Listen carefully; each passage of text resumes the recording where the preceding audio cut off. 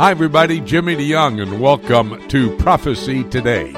I need 90 minutes because I have a jam-packed 90 minutes to give you. We are going to be covering current events around this world that you're not going to believe. How about D-Day ceremonies there in France at Normandy? Wow, we have had one of our broadcast partners go down there into southern France. We're talking about Ken Timmerman. We'll get to Ken in a moment. David Wilder, he's in Hebron, the second most sacred city in all of Judaism. He's going to tell us the story that happened back in 1967 when one rabbi walked into Hebron and all the Arabs there surrendered to him. Wow, one rabbi, pretty strong there in this city of Hebron. And then Winky Madad is going to talk about Shavuot, which is the Hebrew name for Pentecost. We're going to be talking about the Feast of Pentecost. It's the fourth of the spring feast, the last of the spring feast for the Jewish people, but it has a connection to Christians because that's the day, Acts chapter 2, when Jews were in Jerusalem on that pilgrim feast day, on Pentecost, Peter preached, and over 3,000 Jews came to know Christ as Lord and Savior. I told you that's a jam-packed program already, but wait, we've got more, and I'll tell you about that in a moment. I want to remind you that we're here in temporary studios in Milwaukee, Wisconsin. Had a great meeting this morning with the Spanish people. They have a church here in Milwaukee. We were able to speak to them. They were so eager to hear the prophetic word of God. Well, that was this morning, this afternoon after the broadcast. We head over to Tomah, Wisconsin, to the Tomah Baptist Church. Ron Tobin is the pastor there. He's recuperating from a heart attack. I'm going to take all the services on Sunday, and then Monday, Tuesday, and Wednesday we have services. More about that in a moment. If you're in that Tomah, Wisconsin area, come study the prophetic word of God with us. Ken, I understand just before we went on the air, you walked in the door of your home there in southern France, having returned from Normandy. How far is that trip? Well, it's about 750 miles from where we live. It's a long drive. We did it over 2 days. But I tell you, this was the 75th anniversary of the D-Day landings in Normandy. And for me, it was something of a return. My first exposure to France was 45 years ago on D-Day, when I landed in Le Havre and went through Normandy as people were celebrating the 30th anniversary of those landings. So it was really extraordinary to come back and to see hundreds of World War II vehicles on the roads. You had reenactors from all across Europe and from the United States. And I tell you, these guys were just having a load of fun driving on the tiny little roads up above the Normandy beaches where their fathers or grandfathers, in some cases, had landed 75 years ago. I also spoke with veterans who had landed at Omaha Beach or at Utah Beach. There were scores of them there. I can remember when the World War II memorial opened in Washington, there were hundreds. Now there are just scores left. They're in their late 90s, some of them. And they told their stories. President Trump told some of their stories to a worldwide audience when he gave his speech with French President Macron on D-Day. There were about 4,000 people live listening to him. They had giant screens set up in the American Cemetery. You know, the American Cemetery is over 9,000 U.S. soldiers are buried there who died during the Normandy landings. We visited one bridge, Jimmy, that the 82nd Airborne had to hold so men could come off of Utah Beach. They lost 256 men just to take a single tiny little bridge. This is not a big bridge. This is a bridge over a creek in the middle of a marsh, just wide enough for a Sherman tank and as long as 2 Sherman tanks. But they lost 256 men to hold it, because if they didn't hold it, the Germans could have come across and slaughtered tens of thousands of Americans. It was an extremely moving experience, a moving ceremony. And French people that I met there in the grave remarked, as soon as they looked, because I speak fluent French, as soon as they understood that I was American, they said, and all these men died to save us, and to give us our freedom. And I must say, as an American, I really appreciated to hear that. And I wasn't surprised, because I heard that also 45 years ago when I was in Normandy. You know, it almost brought tears to my eyes then, Ken. That's a very moving account of your trip down to the D-Day ceremonies. That was a different generation that really we have living today, wasn't it? It really was. And Donald Trump called them not just the greatest generation, but he said, in his typical way, the greatest generation of all time. And he told their stories. He told stories of men who landed, who gave their lives to help others to take out machine gun nests, German machine gun nests that were up above the beaches and mowing down young men on Omaha Beach. Omaha Beach was a slaughterhouse. That's where most of the 9,000 died. It was horrible. You see some of that in Saving Private Ryan and on The Longest Day, an earlier film that was made. But the men who landed... Look, I met one Navy veteran who landed at Omaha Beach. He said, I knew I was going to die. The man, he's now 97 years old. He said, I knew I was going to die, but I said to myself, I've got to do my very best and kill as many Germans as I can. Wow. And of course, he survived D-Day, and he survived an awful lot else as well, and lived for 30 years in my new hometown in Jacksonville, Florida. Wow, isn't that something? A different generation, and I hope and pray that our young people can learn from what they've been hearing these last couple of days and weeks. Well, in the meantime, Ken, over there in China, Beijing, I believe it was, the Chinese president and the Russian president getting together, ignoring what was going on at D-Day, and they were trying to do their own thing, weren't they? Well, that's right. And I'm glad that you point out that they were ignoring what was happening in D-Day, because the French media made a big deal of a statement by President Putin who said, don't exaggerate what happened at D-Day. Don't forget what the Russians did to help liberate Europe from Nazi tyranny, which is true. But, to downplay what happened on D-Day is really in very, very poor taste. So President Xi was visiting Moscow to meet with President Putin, and he called him my best friend. He said, we've met for 30 times in recent years, and they're expanding trade between Russia and China. And here's the kicker, is that the Russians have agreed to allow Huawei, the Chinese telecom manufacturer that has now been banned from the United States because they are a security risk. And I can tell you, Jimmy, they really are a security risk. Every chip in a Huawei phone phones home to Mother China whenever something that interests Mother China is going on. The U.S. government is very, very well aware of this, which is why they banned them. So the Russians said, it's okay. You can come to Russia and set up our 5G telecom network. So they are expanding trade, they're expanding their strategic relationship, and President Xi even brought 2 pandas for the Moscow Zoo. Isn't that ridiculous? At some time in history, when the D-Day ceremonies were going on. Well, talk to me. Let's go to the Middle East. Iran says they're 6 months away from having a nuclear weapon of mass destruction, and that's confirmed by the IAEA, former general director, the International Atomic Energy Agency, saying to Israel, you'd better wake up in the rest of the Middle East, giving them warnings as well. Right, and Oli Hanonen, who was the head of the security team, he was the chief inspector who went to Iran for many years. He's been retired for a couple of years. He's in a Washington D.C. think tank now. But he's a very credible individual. He knows Iran from the inside. He knows the Iranian nuclear facilities from the inside. And he knows their program from the inside. And it is his expert opinion that the Iranians can have a nuclear weapons arsenal within 6 to 8 months. That's a very significant statement.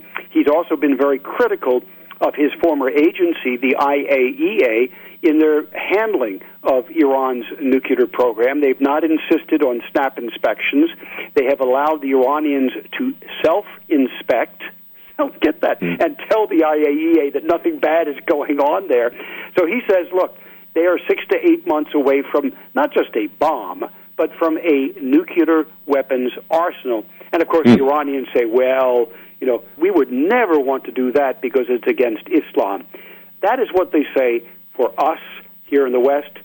I can guarantee you, inside the Iranian regime and the Revolutionary Guard and the Supreme Leader's office, they all know that that statement is a joke. They are today, as we speak, a virtual nuclear weapon state that can become an actual nuclear weapon state in a matter of months. And Syria is saying that Iran is not leaving despite what the United States and Israel tried to do, putting the pressure on. Right, and again, an important statement from the government of Syria. Iran is not leaving because the rumors have been out there that the Russians would put some pressure on Iran. It doesn't look like that's going to happen. The Syrians are very happy about that. They're happy to have Iran in Syria on Israel's border with the land bridge open between Iran, Iraq, and Syria to bring weapons and men right up to Israel's border. Ken Timmerman giving us an on-the-ground account of the D-Day ceremonies there at Normandy, and then filling in all the other reports for geopolitical activities as well. Ken, thank you so very much. And Jimmy, I got to tell you just one more thing, is that I spent a lot of time with the U.S. Rangers. There were 150 U.S. Rangers who came for the 75th commemoration, and they once again escalated the cliffs at the Pointe du Hoc. Amazing to watch them do it. They had modern technology. As some of those guys got to the top, they said, impressive, we are humbled. We weren't even shot at. We weren't carrying 70-pound packs. The Rangers of today were humbled to imagine what those men had done 75 years ago at Pointe du Hoc to take out the German positions that were killing Americans down on the beaches. Hey, thanks for interrupting me, Ken. That was very, very, very special. And again, thank you for the report today. We'll talk again next week. You bet. God bless, Jimmy. Thank you. We're going to take a break, and when we come back, we have a Middle East news update. David Dolan is standing by. That's all ahead right here on Prophecy Today.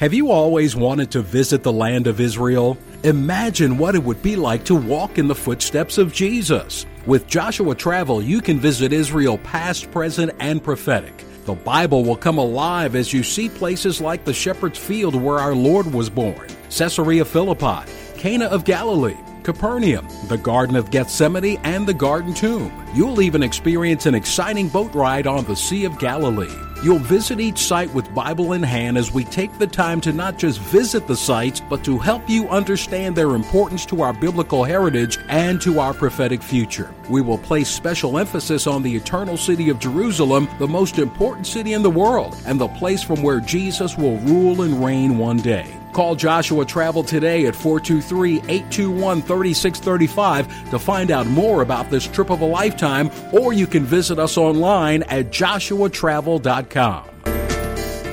In today's world, a biblical worldview and a proper understanding of biblical prophecy should be a priority. At a time when many false doctrines are entering the church at a frightening pace, we must be able to rightly divide God's Word in order to live a pure and productive life for Him. If you would like an in-depth understanding of biblical prophecy, let me challenge you to consider Dr. Jimmy DeYoung's School of Prophets. The School of Prophets is an online study for the layman or student pursuing a master's or doctorate degree. Dr. DeYoung's online study program will allow you to develop a timeline of biblical prophecies of the past as well as future prophecies yet to be fulfilled. Your personal study of God's Word will only be enhanced by Dr. DeYoung's School of Prophets, and your life will be changed as you better understand, like Daniel, where you fit into God's calendar of events. If you're interested in developing a deeper understanding of God's prophetic Word, let me personally invite you to become involved in Dr. Jimmy DeYoung's School of Prophets. Call today at 8-PROPHECY-8. That's 877-674-3298. Or visit us at schoolofprophets.org.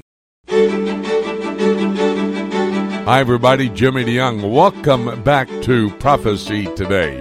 As I said, I'm here in temporary studios in Milwaukee, Wisconsin. Now, after the broadcast is over, we're going to head over to Tomah, Wisconsin. We're going to be at the Tomah Baptist Church there with Ron Tobin. We're going to be there a Sunday through Wednesday prophecy conference. Well, I was here, I say, in Milwaukee. That's why we have temporary studios here. And earlier this morning, we spoke at the Spanish church here in Milwaukee, had a great time. These people are so eager and hungry to study the Word of God. I taught the entire book of Revelation in about 45 minutes. It was a great time giving them the overview of this very key prophetic book. Pray for the ministry of the Spanish Church here in Milwaukee. Well, let's get to our broadcast partner, as promised, David Dolan. He's the man who covers the Middle East for us. And, David, let me get right into it. The former Director General of the IAEA, that's the International Atomic Energy Agency, making the statement this week that Iran is about 6 months away from having a nuclear weapon of mass destruction.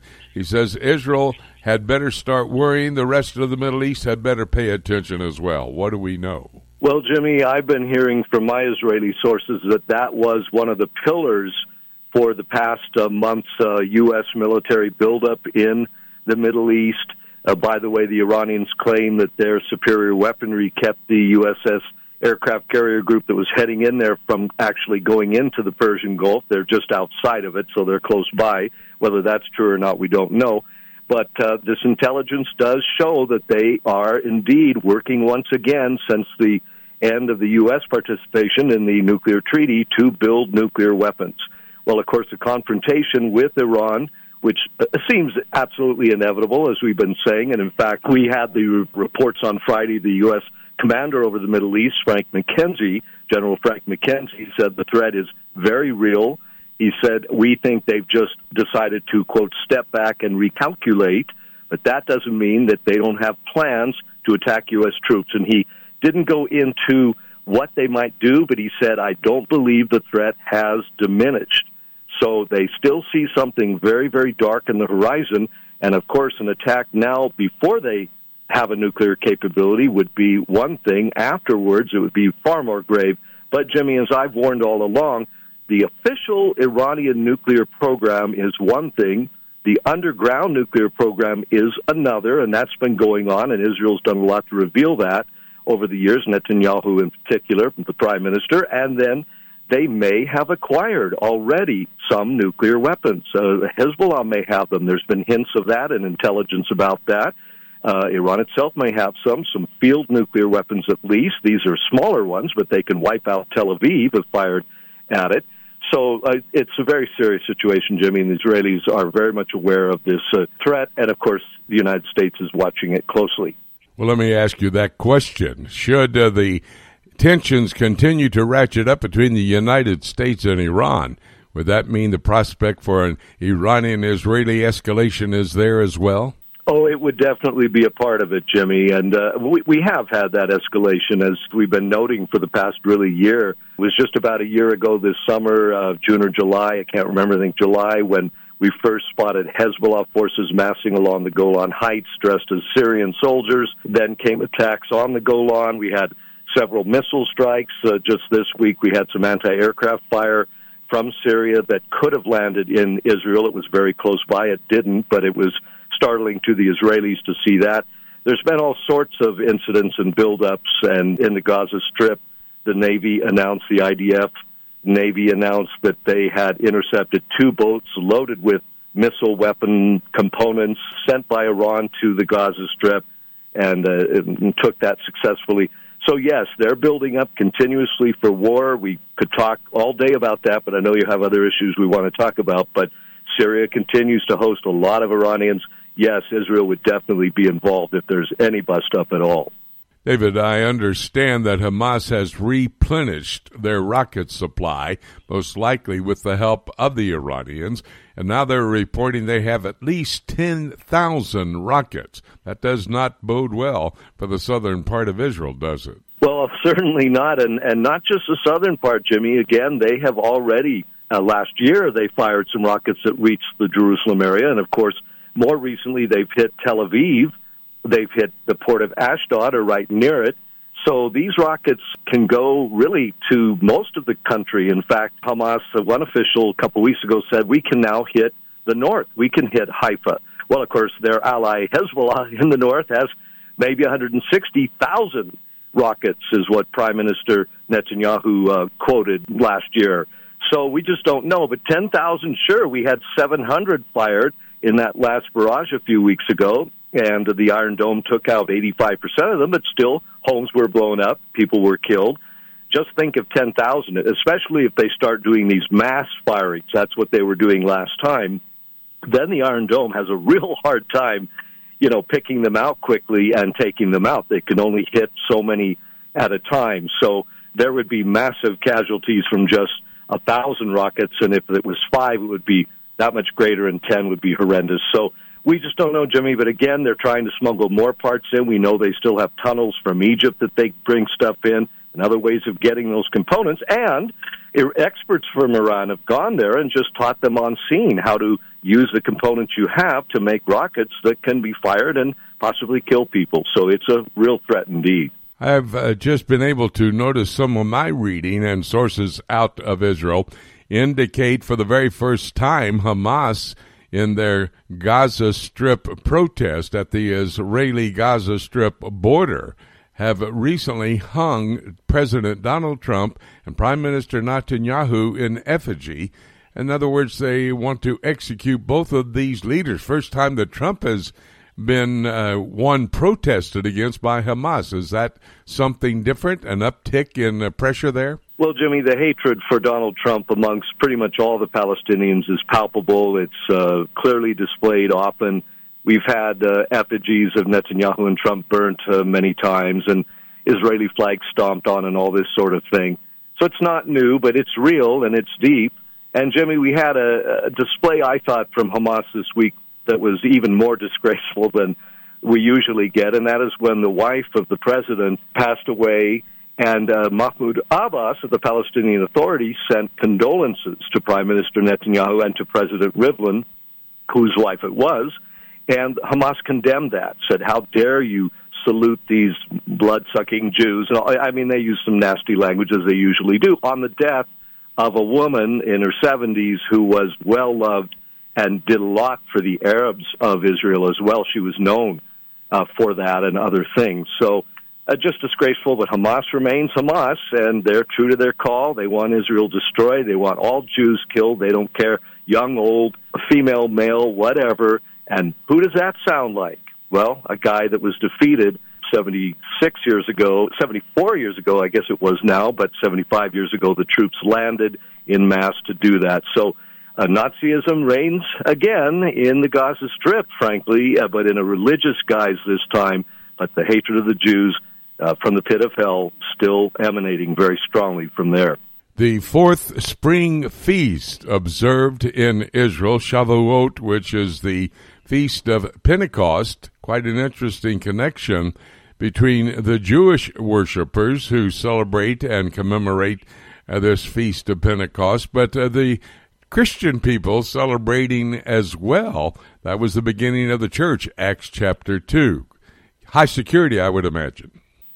Oh, yes, it's always a time of high security, but it's always a time of great joy, and a bunch of festivals are being planned. It's a very light, happy festival, unlike Passover remembers, slavery and death and destruction, as well as liberation, of course, and absolutely that's the center of it, that God did intervene and save them.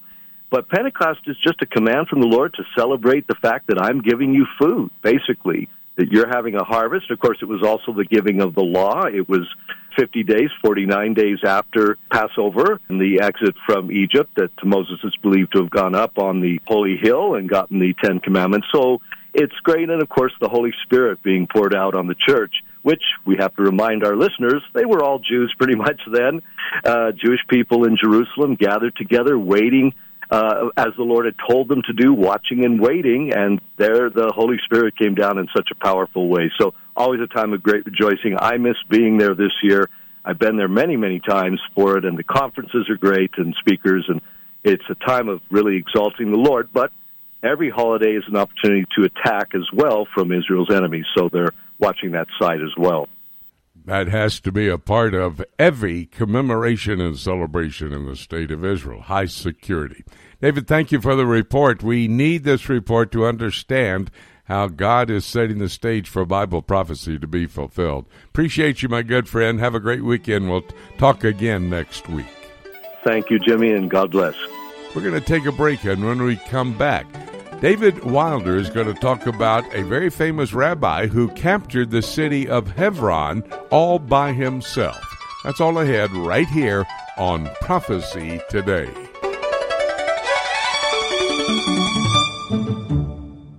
Just how close are we to the rapture of the church? Do events taking place in the Middle East and around the world have prophetic significance? In his latest book, Sound the Trumpets, Jimmy DeYoung examines these questions and explains just how near the rapture of the church could possibly be. By comparing 4 trends from prophetic scripture to current events taking place in the world today, Jimmy shows that the stage is set. Every actor is in place, and the curtain is about to go up on the end-time scenario set forth in the scriptures. Sound the Trumpets is a must-read for every serious student of Bible prophecy. To order your copy of Jimmy DeYoung's new book, Sound the Trumpets, for only $15, call us today at 8-Prophecy-8. That's 877-674-3298. Or visit us on the World Wide Web at prophecytoday.com. Call today and make sure to get your copy of Sound the Trumpets. Welcome back to Prophecy Today. We move into our second half hour. Now, we've asked for 3 half hours, 90 minutes, and if you will give us that time, we'll give you the broadcast partners around the world that will assist you in understanding current events in light of a biblical prophecy. We're going to go to Hebron, which is the second most sacred city in all of the Jewish world. It's the original headquarters for the Jewish people located in the Promised Land. And it was about 4,000 years ago that Abraham came to live in Hebron. Later on, King David became the king there of Judea in Hebron, and ultimately he was king of all 12 tribes. Great history this city has, and one of our great dear friends is David Wilder. He works with the government there. He does tours. He takes a lot of pictures. He's a very interesting gentleman that has a multiplicity of responsibilities, a potpourri, may I say it that way better, of activities that he does. He knows Hebron like the back of his hand, been living there for a number of years. And on the broadcast today, we've been focusing somewhat on Jerusalem Day, June 7, 1967, when the Israeli Defense Force captured the Temple Mount in Jerusalem, reuniting the city of Jerusalem for the first time in about 2,000 years.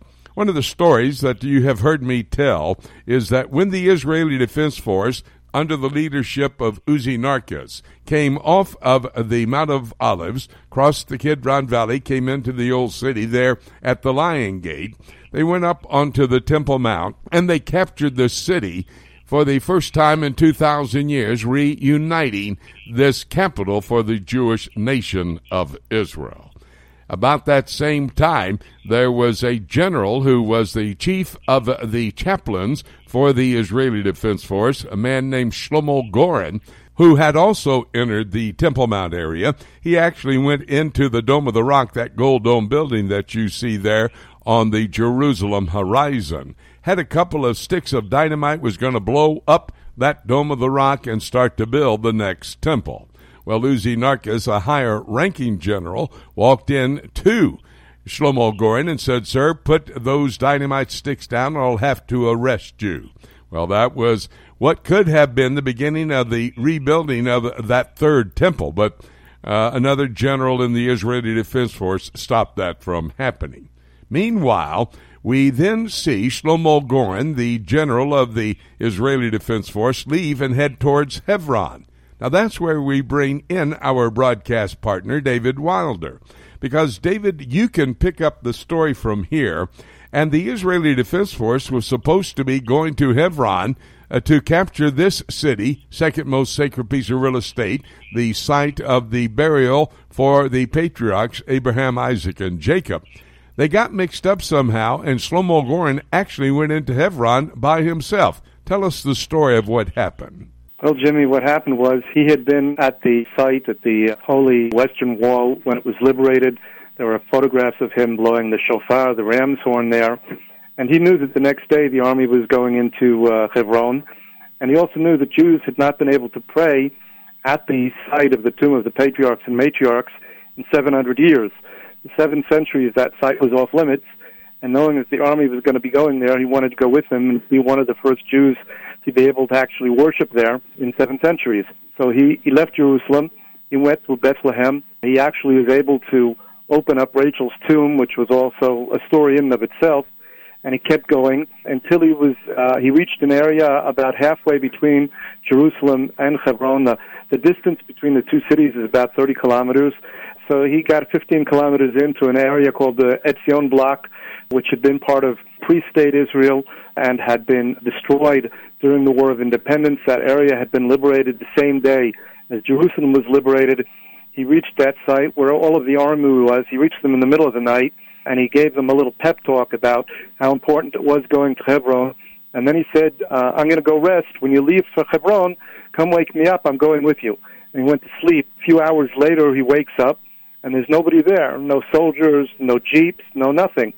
So we woke up his driver, and he said, they left without us. They didn't want to take us. Let's catch up with them.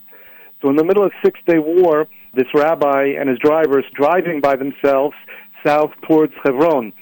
And they very, very quickly realized that they weren't going to have to deal with any real enemy fire.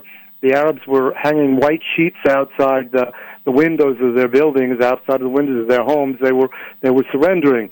They surrendered because they recalled the 1929 massacre when they slaughtered 67 Jews in Hebron, and they were afraid that the Israeli army was going to pay them back. So they just surrendered.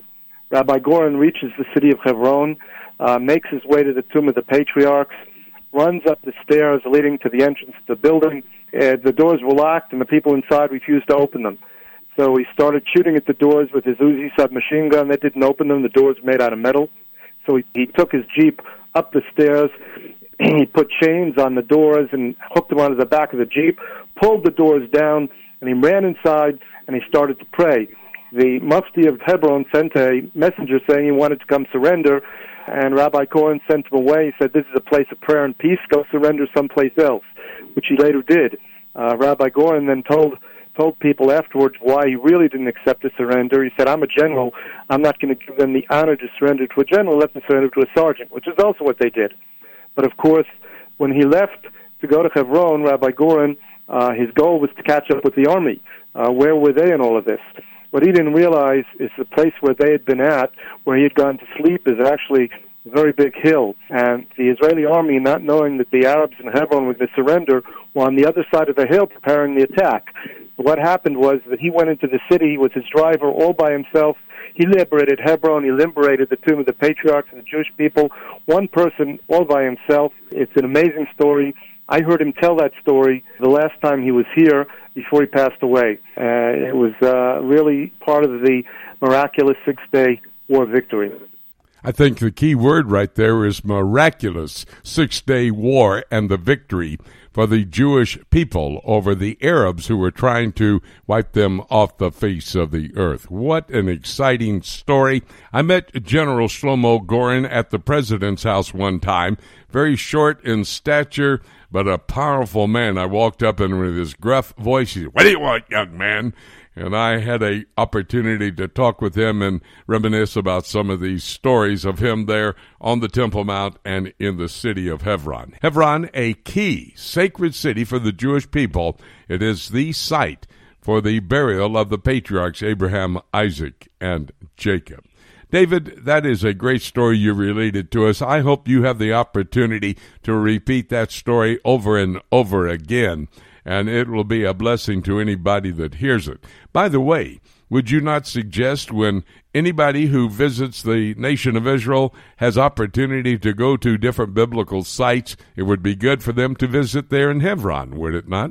Oh, for sure. We get close to 1 million tourists here every year, 1 million people here every year. It's very popular, and there are a lot of very, very interesting sites to see here. The archaeological sites, the Tomb of the Patriarchs, it's fascinating. And anybody that's interested either in sacred sites or in archaeology or in history or in the Bible, this is the place to come to see. It's all here. All here, and I've been there with David when I was doing television for Day of Discovery. David was our guide as we went to the original home site for Abraham and that avenue that walked up to Abraham's home. Had a great time there. David, thank you for relating that story about General Shlomo Goren. Appreciate it so much. It fits into our focus on the broadcast today. Hope to talk to you again real soon, David. God bless you, my friend. God bless you and all your listeners. Shalom, shalom. Very interesting story related to us by David Wilders there in Hebron, how Rabbi Shlomo Goren captured the city of Hebron back on the 8th day of June in 1967. They captured the Temple Mount on the 7th, the 8th day. Shlomo Goren, the chief of chaplains, a general in the Israeli Defense Force, taking the city of Hebron, second most sacred city to the Jewish people. That's a great story. You might want to go back and re-listen to it or tell a friend. They can do that by going to my website, prophecytoday.com. Go to PTRN, Prophecy Today Radio Network. They'll be able to hear that story from David Wilder once again. But you'll also, if you go to PTRN, be able to get the information that John Root is going to give us. He has a European Union update. This is a key region of our world, prophetically. It's the foundation for the revived Roman Empire. And the focus of the world, John, has been on Europe, in particular, the area of D-Day, 75 years ago. Talk to me just briefly about the transatlantic relationships that have been displayed during D-Day. The president meeting there with Macron of France, also Merkel making some statements. What do you know? Each time there's an anniversary for D-Day, you wonder how can the EU have an attitude that's not quite as friendly or supportive of the United States. So President Trump attended the commemoration ceremony. The EU supports NATO. When the U.S. is paying its share, the EU is critical of President Trump's approach to NATO. It consistently works for its own military, and it's more just a political army than any functioning army, because remember, the EU needs a political center to have a true army. The EU is looking for a political center, and at the expense of the United States footing the bill for the majority of NATO. We need to look back and remember this day and have more up-to-date attitudes throughout Europe. Yeah, that would probably be a very good idea. Well, let me talk about the deal of the century Donald Trump has put together as President of the United States, an Israeli-Palestinian peace plan. They are not going to be able, it seems like, to be able to present it as they wanted to. It's been postponed. However, the son-in-law of the President, Kushner, into Brussels to try to brief the European Union on the peace plan. What do you know? Well, the Palestinian peace plan was to be a big surprise, and it's not totally unveiled. There are ideas that are going forth, but the groups are taking a very strong stance. The Palestinians were against the plan even before it was revealed. Of course, they've backed out with relationship from President Trump in the United States over Jerusalem being declared capital. There is an economic component to this plan, which is being revealed little by little, and it actually will be totally revealed in Bahrain at the end of the month. Palestinian delegation will not be there. And then the political aspect of the plan is really what's at the headline, because the EU is saying the United States must support both sides in the Middle East peace. And because the peace plan apparently will not have a status for a two-state Palestinian state solution, which has always been the stance from the European Union. So just an analysis, Jimmy, we see that they're simply putting it together. It's an interest of the EU. This is their way to say they're not on board, and it'll be very difficult, all the players involved. It looks like this is going to be a very difficult plan to gain traction, and so we can expect more of the status quo. Yeah, status quo probably what everybody is going to hold to as this plan is revealed more and more. But however, John, I'm not sure when they're going to present it because of the upcoming Israeli elections, and then after that, Donald Trump has to start campaigning. We'll have to wait and see.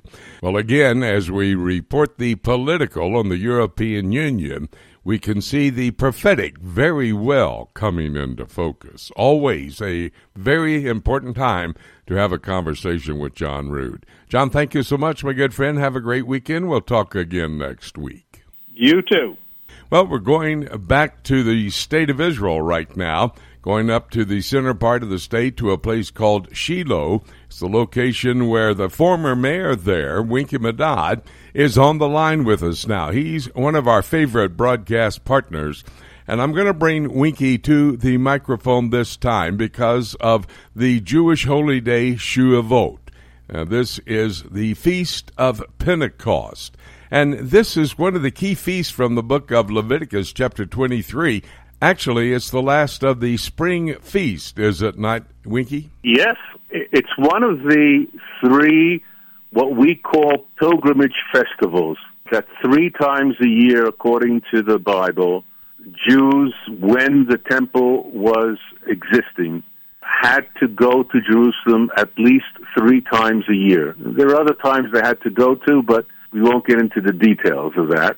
Had to do with the growing of fruit or the taking of tithes and other elements. But we're talking about the holiday of Passover, in Hebrew, Pesach, which we discussed at the time, matzot, unleavened bread, and other issues.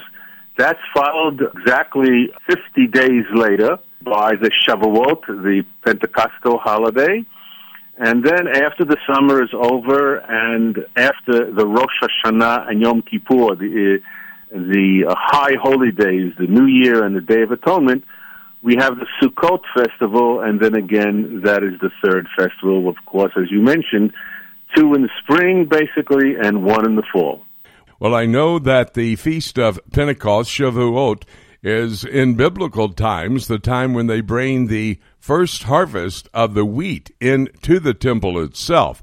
But were there other reasons, and I want to get into bringing of the wheat harvest, but are there other reasons for the Jewish people having to go up to Jerusalem, make Aliyah, in other words, on these 3 pilgrim feasts? What was the main reason for bringing them to the temple? Well, according to the Torah, the first 5 books of Moses, a Jew is obliged to see God and be seen by God. That's the Hebrew translation of the commandment to be seen and to see. And the rabbis interpret that as coming to the temple precincts so that you know where God resides in terms of the temple and what we call his holy presence. And it basically, if I can sort of philosophically create something here for you, Jimmy, number one, it's a unifying factor, that Jerusalem is the center of Israel's spirituality with the temple, and all Jews are equal because it doesn't matter if you're a king or a prince or a lowly slave, you are commanded to do so. And secondly is the fact that it creates a community. You know, today they talk about civics and civil society and what is citizenry and who are subjects, etc. like that. In the ancient Jewish political sphere, you came because you had a religious obligation, because you honored, respected, and you felt that God's word was to be obeyed. And so you came 3 times a year. We don't have enough time to go into everything, but just one small thing from the Talmud. It says, at what age is a young child obliged to accompany his father or parent to come to see the temple? And interestingly enough, it says one version is if he could be properly carried on the shoulders of the father. Another one says he can actually walk up the steps of the Temple Mount. And Jimmy, I think you know that those steps discovered in the southern wall of the Temple Mount were 1 up and 2 on, 1 up and 2 on, to make it a little bit easier, in fact, for children to ascend and not making it too steep a climb. Boy, that was some very practical advice as far as the Jewish people are concerned. but I think it has some great principles that we Christians should pay attention to as well. Now, we've already mentioned in biblical times the first of the wheat harvest to be brought up. That's more or less showing the Lord that the Jewish people really love him and put all that he gives them first to return back to him. Is that basically it? Yes, Jimmy. I think we've discussed many times on this program the centrality of the agricultural reality of the land of Israel as part of Jewish national culture. Tithes, first fruits, blessings to be said on different types of things grown from the land. Again, it's too detailed for this program anyway, but I must stress that anybody who wants to go through the Bible and look for references to agriculture, to growing, from laws about trees. Can you cut down trees when you're besieging a city? The Bible relates to that also. There are many aspects that show that the natural life of the Jews 2,000 years ago or more was an agricultural-based society, which explains a lot about how laws are made and how we have love, respect, and honor and devotion, Jimmy, to the land of Israel. It's not just something abstract that you pick up and throw away, a stone here or soil there, but it's treated with respect and even sanctity. I want to make one more point, Jimmy, which we haven't yet touched. It's traditionally thought that the day of Shavuot is also, even though it's not quite recorded in the Bible, the day when the Torah was given to the people of Israel in the desert from off of Mount Sinai. You know, not only are you a great teacher, this is a great teaching session for we Christians that basically listen to this broadcast all across the nation and around the world on the Internet. But I think you must be a prophet, because that was my next question. And in fact, you commemorate the time of the giving of the Torah here at the time of Pentecost, don't you? Yes, we do. Again, as I said, the exact date, unlike Passover, unlike Shavuot itself, which is the 50th day after the next day of Passover, or the various other holidays, the exact date of the giving of the Torah is actually an argument among our sages. And in the end, they said it's the Shavuot holiday on the 6th day of the Hebrew month of Sivan, and that's what we accept. And of course, connecting the giving of the Torah, the creating of a body of, or a community of people based around ethics, morals, and religious rituals and laws, I think was very, very unique in ancient times, and I think it's still unique today, which means that some of these progressives who claim that we Jews are white, if I can skip into current affairs, when you know yourself that we have about 50 shades of color here in Israel, from right. Jews all over the world, from Yemenite, Ethiopia, Northern Europe, South America. What unites us is a belief system and a religion and a theology, not specifically racism or a superior or supremacist nationality. Winky, am I correct in understanding that traditionally Jews engage in all-night prayer and study of the Torah on this particular holy day? For the past 500-600 years or so, a little bit more in fact, it has become the practice, especially among the Kabbalists, and that's a topic for another show, those who believe in a sort of internal message in the Torah which is transferred or passed on from generation to generation. That's where the word Kabbalah comes from originally. But the book of the Zohar and other books, the practice has been to stay up all night, which I used to do, Jimmy, when I was younger, but it gets tougher when you get older. Yes. But the children here and some of the men come home from synagogue, quickly eat, and about 2 or 3 hours later will show up usually in the synagogue or the learning halls. Here in Shiloh, we have programs going on from about 11 o'clock to 3 in the morning. Some rabbis, though, have said, if you think that you're going to fall asleep in morning services, it's better to take some hours off and go to sleep so you can say your prayers with greater loquation and pronunciation so that you don't harm the proper saying of the prayers in the morning. I also understand that in the synagogue, you were mentioning being at the synagogue, you read through the book of Ruth. Why the book of Ruth? Each of the three main pilgrimage festivals, Jimmy, has a special book to be said. The holiday of Simchat Torah, the rejoicing of the Torah, the book actually is, I think it's pronounced in English, Ecclesiastes. Oh, I'm not going to pronounce it in English. You know it better, Jimmy. Kohelet. And the book for Passover is the Song of Songs, which is interpreted as a love song between God and the people of Israel. And as you mentioned, the book of Ruth is read on Shavuot. First of all, because anybody who knows the book of Ruth, harvesting the field and the wheat and the sheaves and the granary incident that takes place between Boaz and Ruth, it's quite central to the story of Ruth. But then the rabbi said it's also an important story because it welcomes converts. It's a story that people can join the Jewish people. We are not racist or racial. All you need is good faith in your heart and belief, and you can join the Jewish people. And I think that says that, in other words, the Torah, the giving of the Torah, which is celebrated in Shavuot, is for all people, not just for Jews.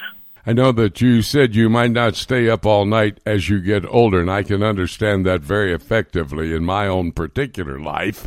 But what about the fact of the custom of really enjoying a lot of dairy, the food that is consumed during this special holy day? You're into that, are you not? Well, Jimmy, we're going to go into kosher Jewish cuisine. We're going to talk about blintzes, which I think are filled crepes, if I can maybe make that distinction. Cheeses, milk, butter, all these are connected with what happened at Mount Sinai when the legend is that Jews were preferred to eat milk products rather than meat at that time, and that's the tradition. It's a nice tradition that passes on so that there are a lot of dairy-based elements in the cuisine, in the food list that you eat over Shavuot. Well, I hope that you enjoy your dairy cuisine, as you referred to it. I wish I was there to enjoy some of it with you at this particular time of Pentecost. I've got to thank you so much. What a great teaching opportunity you've had, Winky, for us as Christians to get more in-depth about Feast of Pentecost. Of course, we understand on the day of Pentecost the church actually began, but that is another program for another time as well. But thank you so very much for teaching us today about the Jewish customs. I appreciate it. We'll have another conversation real soon. Well, Jimmy, if I recall properly, the major scene was in the temple precincts at that time. And then again, it relates to Jerusalem and the Temple Mount, which is one topic we've discussed many times. In any case, thank you very much for having me on the program, and goodbye to you and our listeners. Always a real joy for me to have a conversation with Winky Medad. Great conversation with Winky. Well, we're going to take a break right now. We have one more broadcast partner, David James, to talk to me about a pastor in Northern Virginia who prayed over President Trump and was blasted from all sides. You do not want to miss that conversation. It's all ahead right here on Prophecy Today.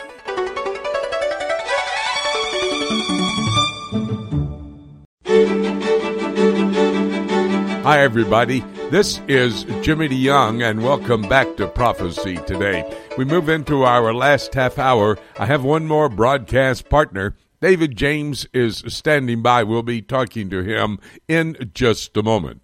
Want to invite you to answer my poll question. It's on my website, prophecytoday.com. If you'll go there, scroll down on the left-hand column, you'll find the poll question. Here it is. With the observance of the 75th anniversary of D-Day and the daily reports of wars and rumors of wars in the Middle East and in Africa, by the way, do you believe that we are quickly approaching the time which Jesus spoke of in the Olivet Discourse, Matthew 24, when he said a major sign of the end times would be wars and rumors of wars. That's Matthew chapter 24, verses 6 and 7. Please, if you will, go answer that poll question, and it's on my website at prophecytoday.com. We now bring to these microphones David James. David and I have a weekly conversation where we look at an issue that should be considered biblically by the body of Christ, the church, the Christian. We need to know what the principles of God's Word are in issues that we discuss, and I hope and pray that this is a great help to you as a Christian as well. This time we're going to be talking about President Trump's brief visit to a church there in the Washington, D.C. area, and then the beginning of the 2020 campaign season. Everybody's talking about who's going to be the next president. Well, we want to talk about this subject as well. David, this past weekend, President Trump made an unexpected visit to David Platt's church there in the area of Washington, D.C., McLean Bible Church, in the aftermath of the Virginia Beach shooting. And as could be predicted, controversy erupted. That's exactly right. And as I'm sure our listeners know, on May 31st, that would have been Friday of last week, a disgruntled employee opened fire in a municipal building in Virginia Beach, Virginia, and killed 11 government employees and an outside contractor. And Virginia Beach is located about 150 miles southeast of Washington, D.C. So on Sunday, President Trump visited McLean Bible Church, as you noted, the name of the church, and it was after a round of golf, and it was to pray for the victims' families and colleagues of the shooting victims. And so McLean Bible Church is a mega church with several locations in the D.C. area where David Platt is the senior pastor. Pastor Platt has had a high-profile ministry for a number of years and was elected as president of the International Mission Board of the Southern Baptist Convention in 2014, and he served in that capacity until 2018. But as you noted, like clockwork, the president's critics took him to task for visiting this evangelical church and being involved with prayer. And then the pastor, David Platt, took him to task for praying for the president. And I would say you could characterize it, it's all manufactured outrage centered around what they say is a mixing of religion and politics, which it really isn't at all. Yeah, and in reality, it seems that there was also some misreporting by the media as to exactly what did happen afterward, as Pastor Platt took some heat for even praying for the president, and unfortunately, this has become predictable as well. That's right. As the story developed, the conservative outlet Breitbart reported that Politico, an outlet that wouldn't be necessarily considered conservative, they reported that Politico had claimed on Monday that David Platt had apologized to his congregation for the decision to pray for President Trump, but that's not really what happened. What did happen is that he posted a statement on the church's website, and we don't have time to read the whole thing, but I will note a couple of things he said. He wrote, based on this text, meaning 1 Timothy chapter 2, I know that it's good and pleasing in the sight of God to pray for the president. So in that moment, I decided to take this unique opportunity for us as a church to pray over him, meaning the president, together. And my aim was in no way to endorse the president, his policies, or his party, but to rather obey God's command to pray for our president and others who lead and to govern in the way that this passage portrays. Then later on, in that letter on the website, Pastor Platt acknowledged that some congregants were hurt that he had prayed for the president, and then asked them to pray with me for the gospel seed that was sown today to bear fruit in the president's heart. So it wasn't an apology at all, just an acknowledgement that not everyone in this congregation would necessarily agree with the president's politics or support him as a person. And interestingly, one person in the congregation wrote the following on Facebook. The person said, "Pastor, I cannot stand Trump, but your example yesterday was convicting and inspiring. I am repentant for my thoughts and words towards the president and recognize that God loves Trump just as he loves me." Wow. That's very interesting email from that anti-Trump individual. Well, you know, all politics aside, we are completely biblical for the opportunity, when we can take it as believers, to both submit to those in higher authority and actually to pray for them. You're exactly right. You know, we've talked about this many times on this program over the years. Romans 13 tells us that we should submit to those in authority in government, and this would be true, I would say, in everything except where the laws of government come into direct conflict with the moral law of God. Romans 13, 1 and 2 says this, "Let every soul be subject to the governing authorities, for there is no authority except from God, and the authorities that exist are appointed by God. Therefore, whoever resists the authority resists the ordinance of God, and those who resist will bring judgment on themselves." That's pretty powerful. Then in 1 Timothy chapter 2, in the first few verses, we read this, "Therefore, I exhort, first of all, that supplications, prayers, intercessions, and giving of thanks be made for all men, for kings and all who are in authority, that we may lead a quiet and peaceable life in all godliness and reverence.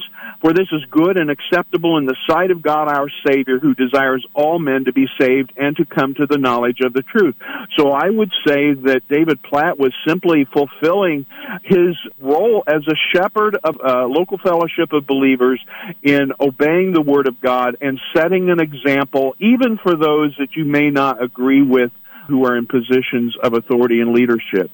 Well, I want to tell you something, David. That verse is key in my life because every single day I lift up the president, the vice president, other members of the cabinet in the Trump administration, and I pray for them because of the exhortation from the Apostle Paul there in 1 Timothy chapter 2. Apparently, I understand that President Trump is getting ready to announce his re-election sometime, possibly next week. So I would like for us to switch gears a bit to the 2020 elections. Not that we're wanting to get into politics, we're not. But because of our concerns always related to where the various candidates stand on moral and social issues. That's true, and for our listeners who have been following us for some time, this is exactly what we did with the 2016 presidential election.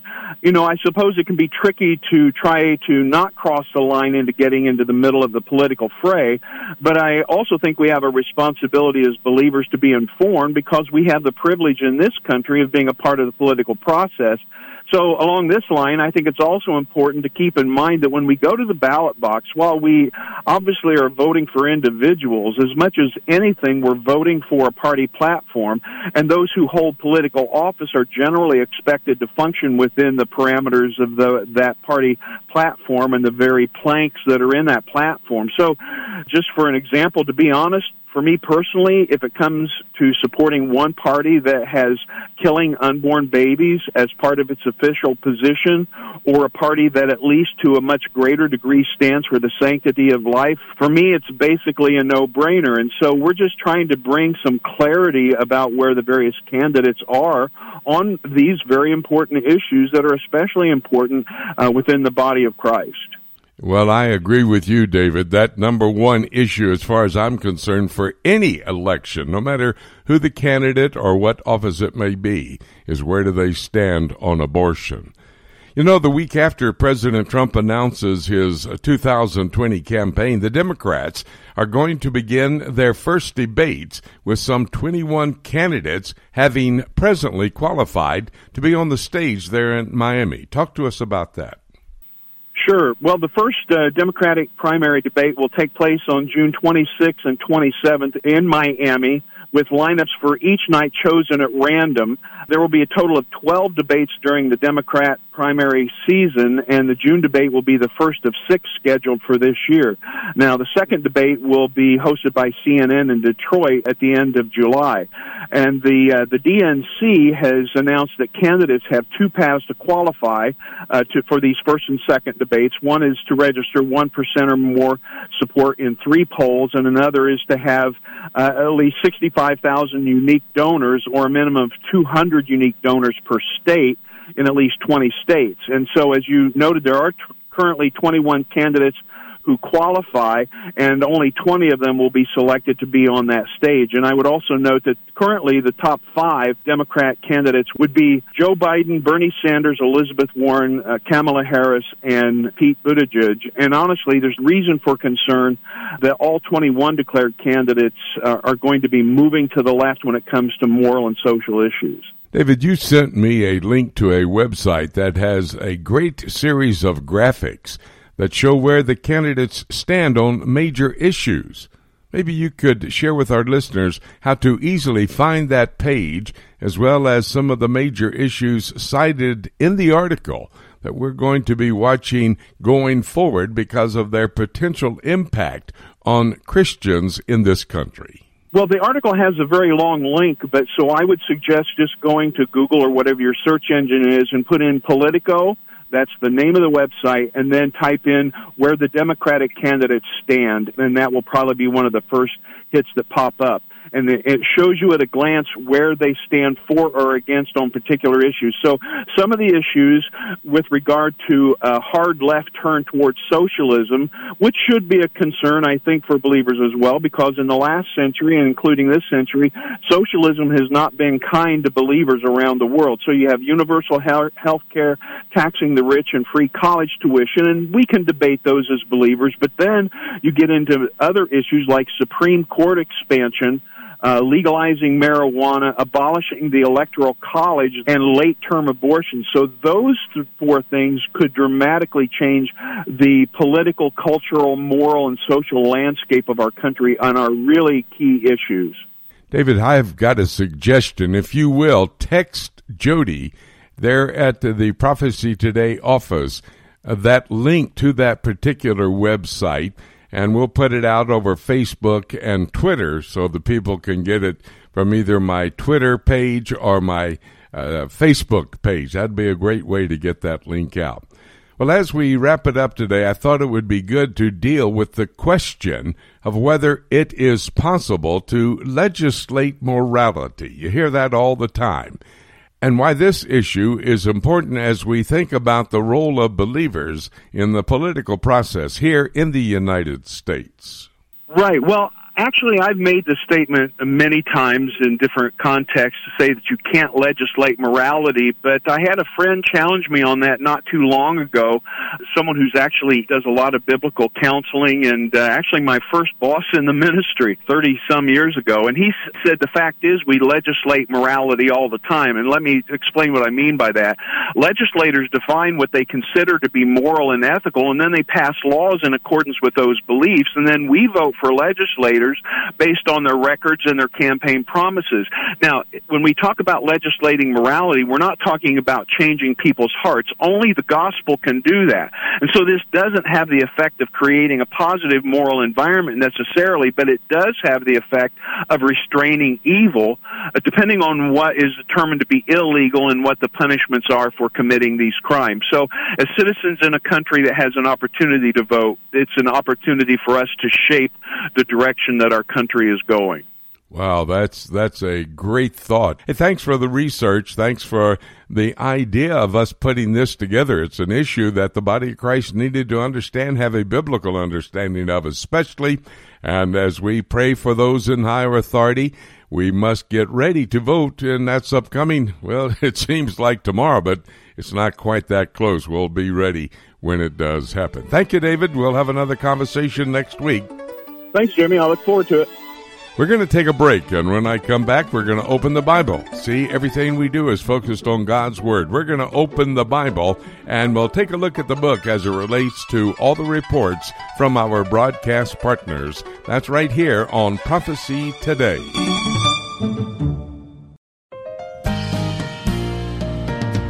Hey everyone, this is Dave James with the Alliance for Biblical Integrity.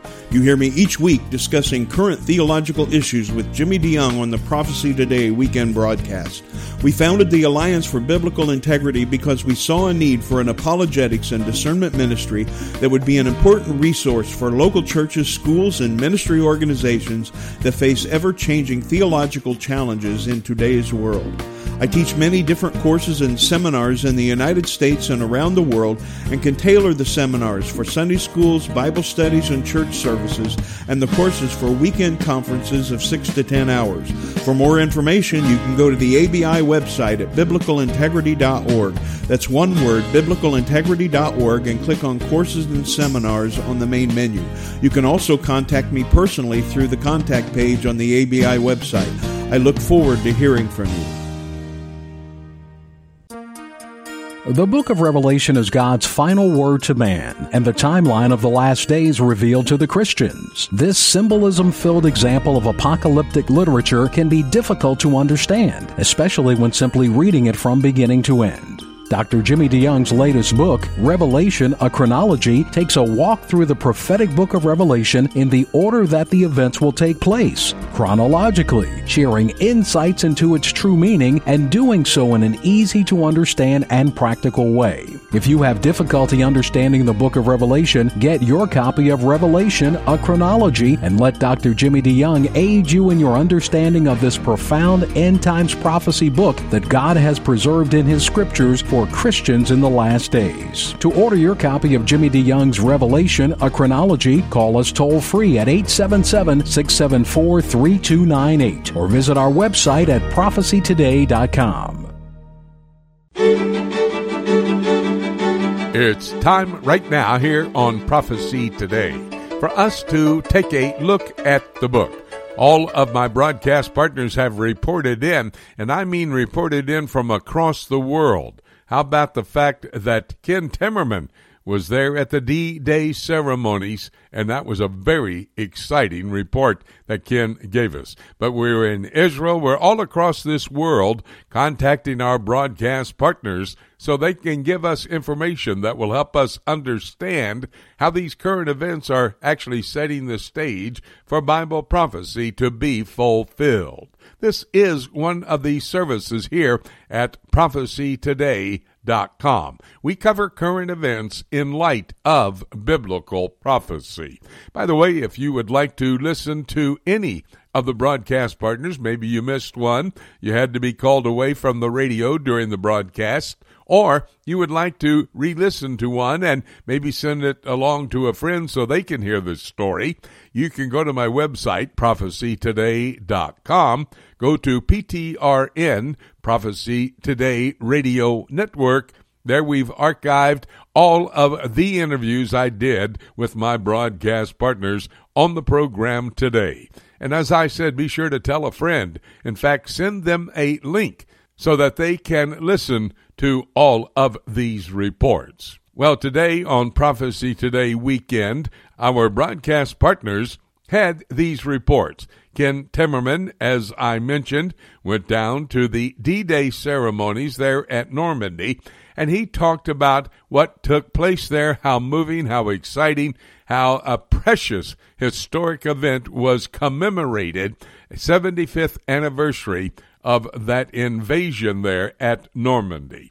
You know, as I was thinking about that, been listening the last couple of days and watching television reports from that part of the world, all I could think about is the Olivet Discourse and what Jesus Christ had to say in that week of his passion. In other words, when he would be crucified in a couple of days, he would die, be buried, and resurrect from the dead.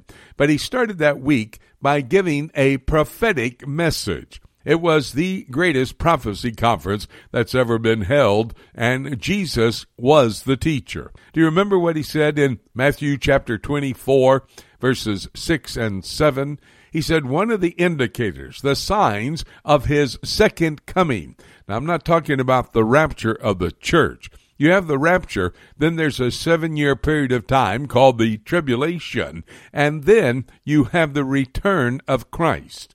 Jesus, in the Olivet Discourse, was talking about his return to the earth.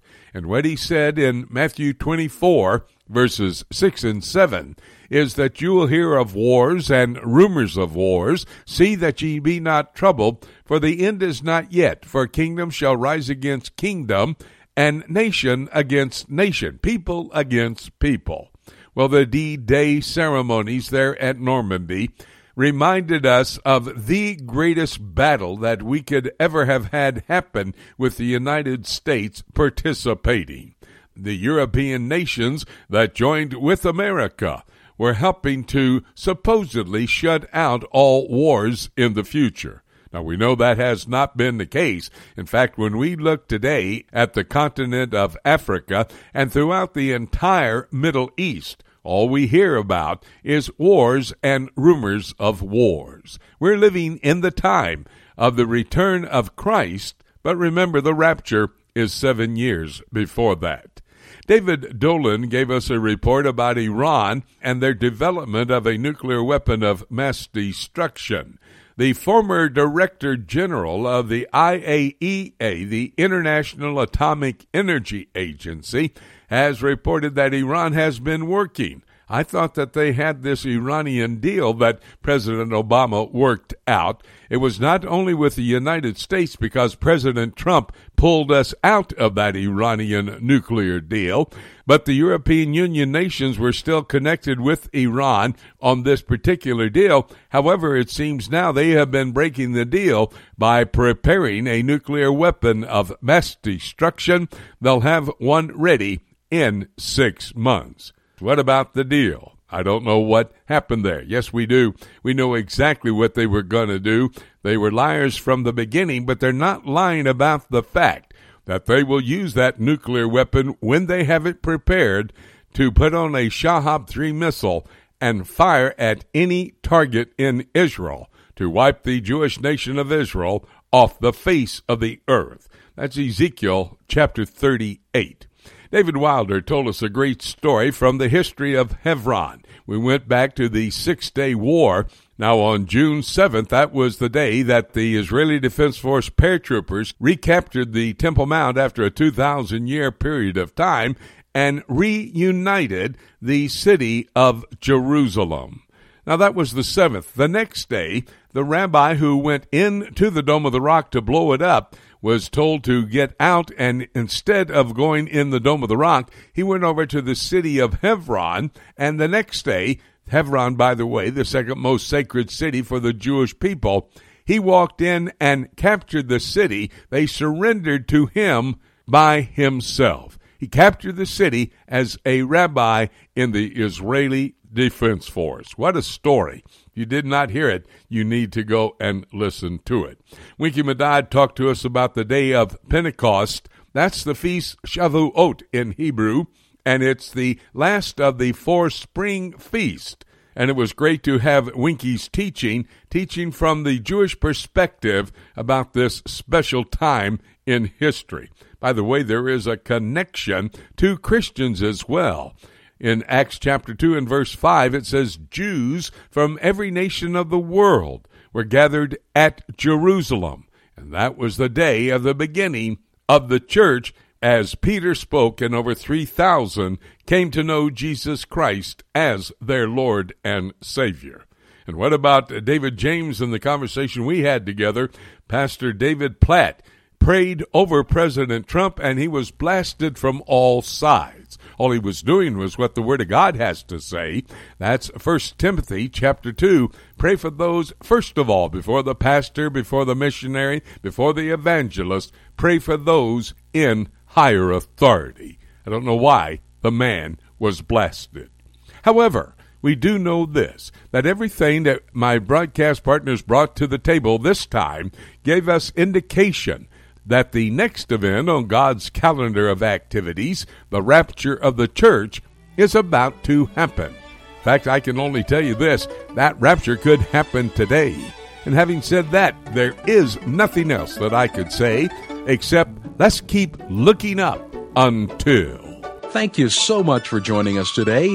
This is Jay Johnson inviting you to join us again next week for more of Prophecy Today.